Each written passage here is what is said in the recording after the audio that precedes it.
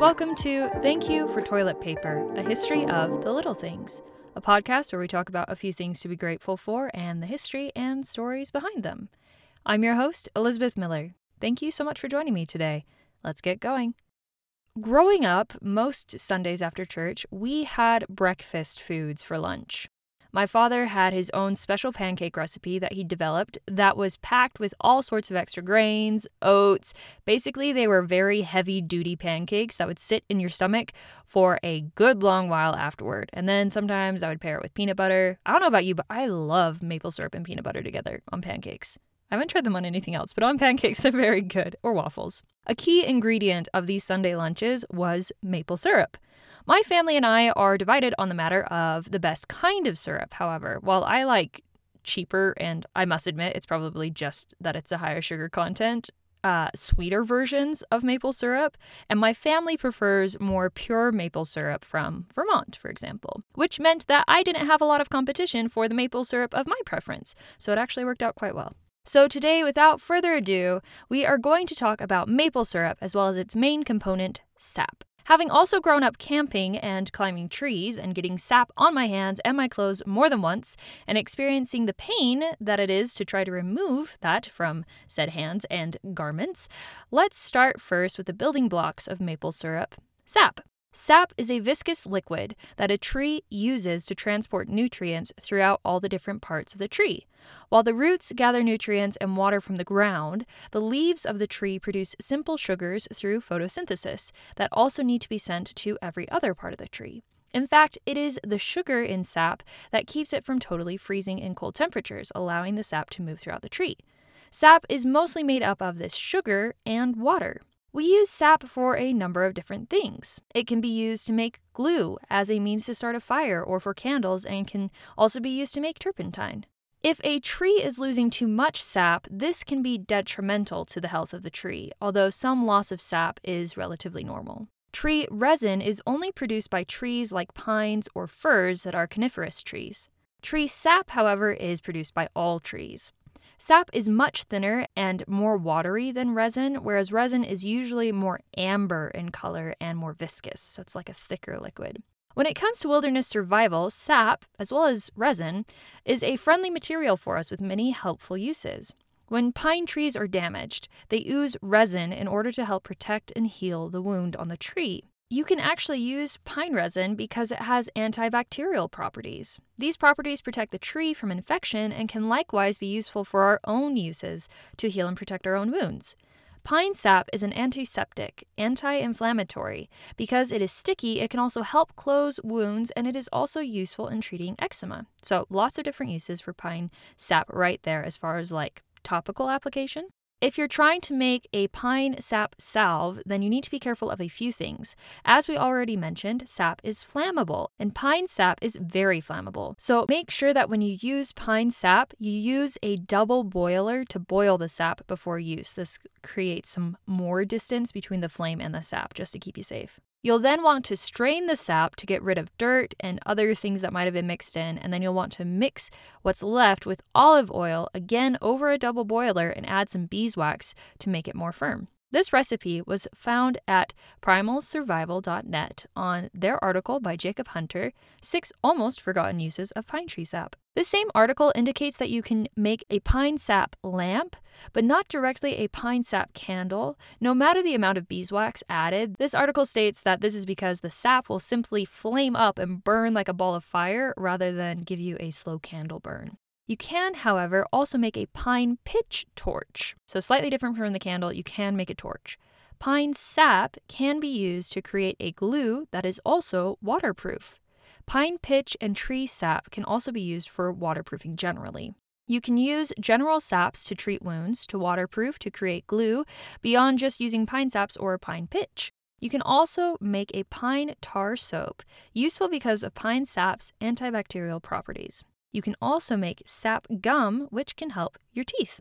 Outside of survival aids, sap can be used for food as well. One with which you may be most familiar is the one that we mentioned at the beginning here, maple syrup. And we have the Native American peoples to thank for this tasty syrup. Sap from the maple tree is the key ingredient for maple syrup. The methods and practice of tapping maple trees for sap to make the syrup was a practice taught to settlers by Native Americans. How this process was discovered and how the use of maple syrup began is relatively unknown, but there are a few stories. One story goes that sap was used to cook venison instead of water, and that was served to the chief. Traditions also include the creation of a maple dance to celebrate the sugar moon or the first moon of spring. The Algonquians of North America knew the nutritional value of maple syrup and also saw it as a source of energy. They would cut V shapes into maple trees and use a reed or bark to direct the sap into clay buckets or woven baskets. The sap would then be left to concentrate further by freezing overnight, after which the ice would be broken and removed and the remaining contents would be boiled to create the syrup. As Europeans began to colonize North America, the indigenous peoples taught them how to tap trees. Europeans, however, eventually began to use a device called an auger, which is used to drill a hole into the tree rather than using that V-shape cut. Maple syrup was the main source of sugar and sweetener before the 19th century. By the American Civil War, cane sugar had become the main sweetener of choice, with the exception of the abolitionists, who continued to use maple syrup because cane sugar as well as molasses were produced by enslaved peoples in the South. Due to the increased popularity of cane sugar, the focus became more on perfecting the system of producing maple syrup specifically. This included innovations in how the sap was boiled, moving from rounded kettles and pans to flat pans, which allowed for faster evaporation during the boiling process because of increased surface area. The first evaporator was patented in 1858, and another evaporator, which decreased boiling time even further, was invented in 1872. The boiling time was again decreased in 1900 by the addition of flues, which are ducts or chimneys used for releasing exhaust gas. These flues were on the pans. As technology continued to improve around the world, these new developments were applied to the maple syrup process as well. Such seemingly simple improvements included using a plastic bag to catch the sap rather than buckets so that you could see how much sap had been collected very easily and at a distance. They also began to use tractors to haul sap and used steam, propane, and other fuels to boil the sap more efficiently. During the 1970s, more improvements came, among them being the use of vacuum pumps to collect sap. Other improvements include progress in pest control and preventing the backflow of sap in order to prevent bacteria contamination. Reverse osmosis is also used to remove some water content from the sap even before boiling. Maple trees are tapped in the spring. This is before the sap changes its flavor and becomes unusable for maple syrup.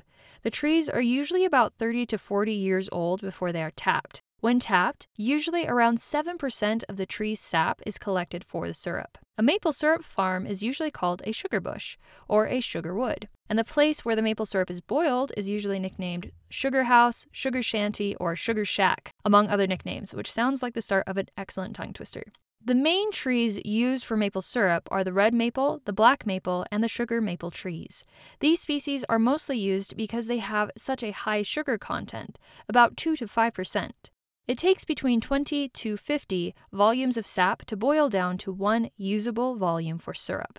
Up until the 1930s, the United States was the main producer of maple syrup, but soon Canada overtook and is now the producer of 80% of the world's maple syrup. 70% of the global production is made in Quebec.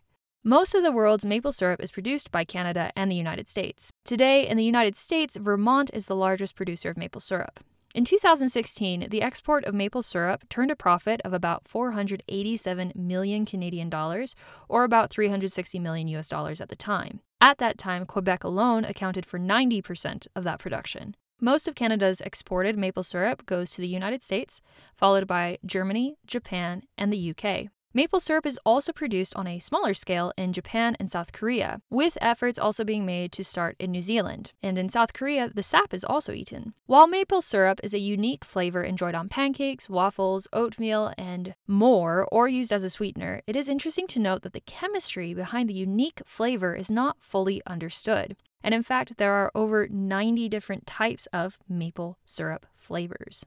All in all, saps of different varieties have given us a lot of gifts. Whether it be sweet syrup for pancakes or waffles, or a means of survival in the woods, I'm grateful for sap, even when it's difficult to remove.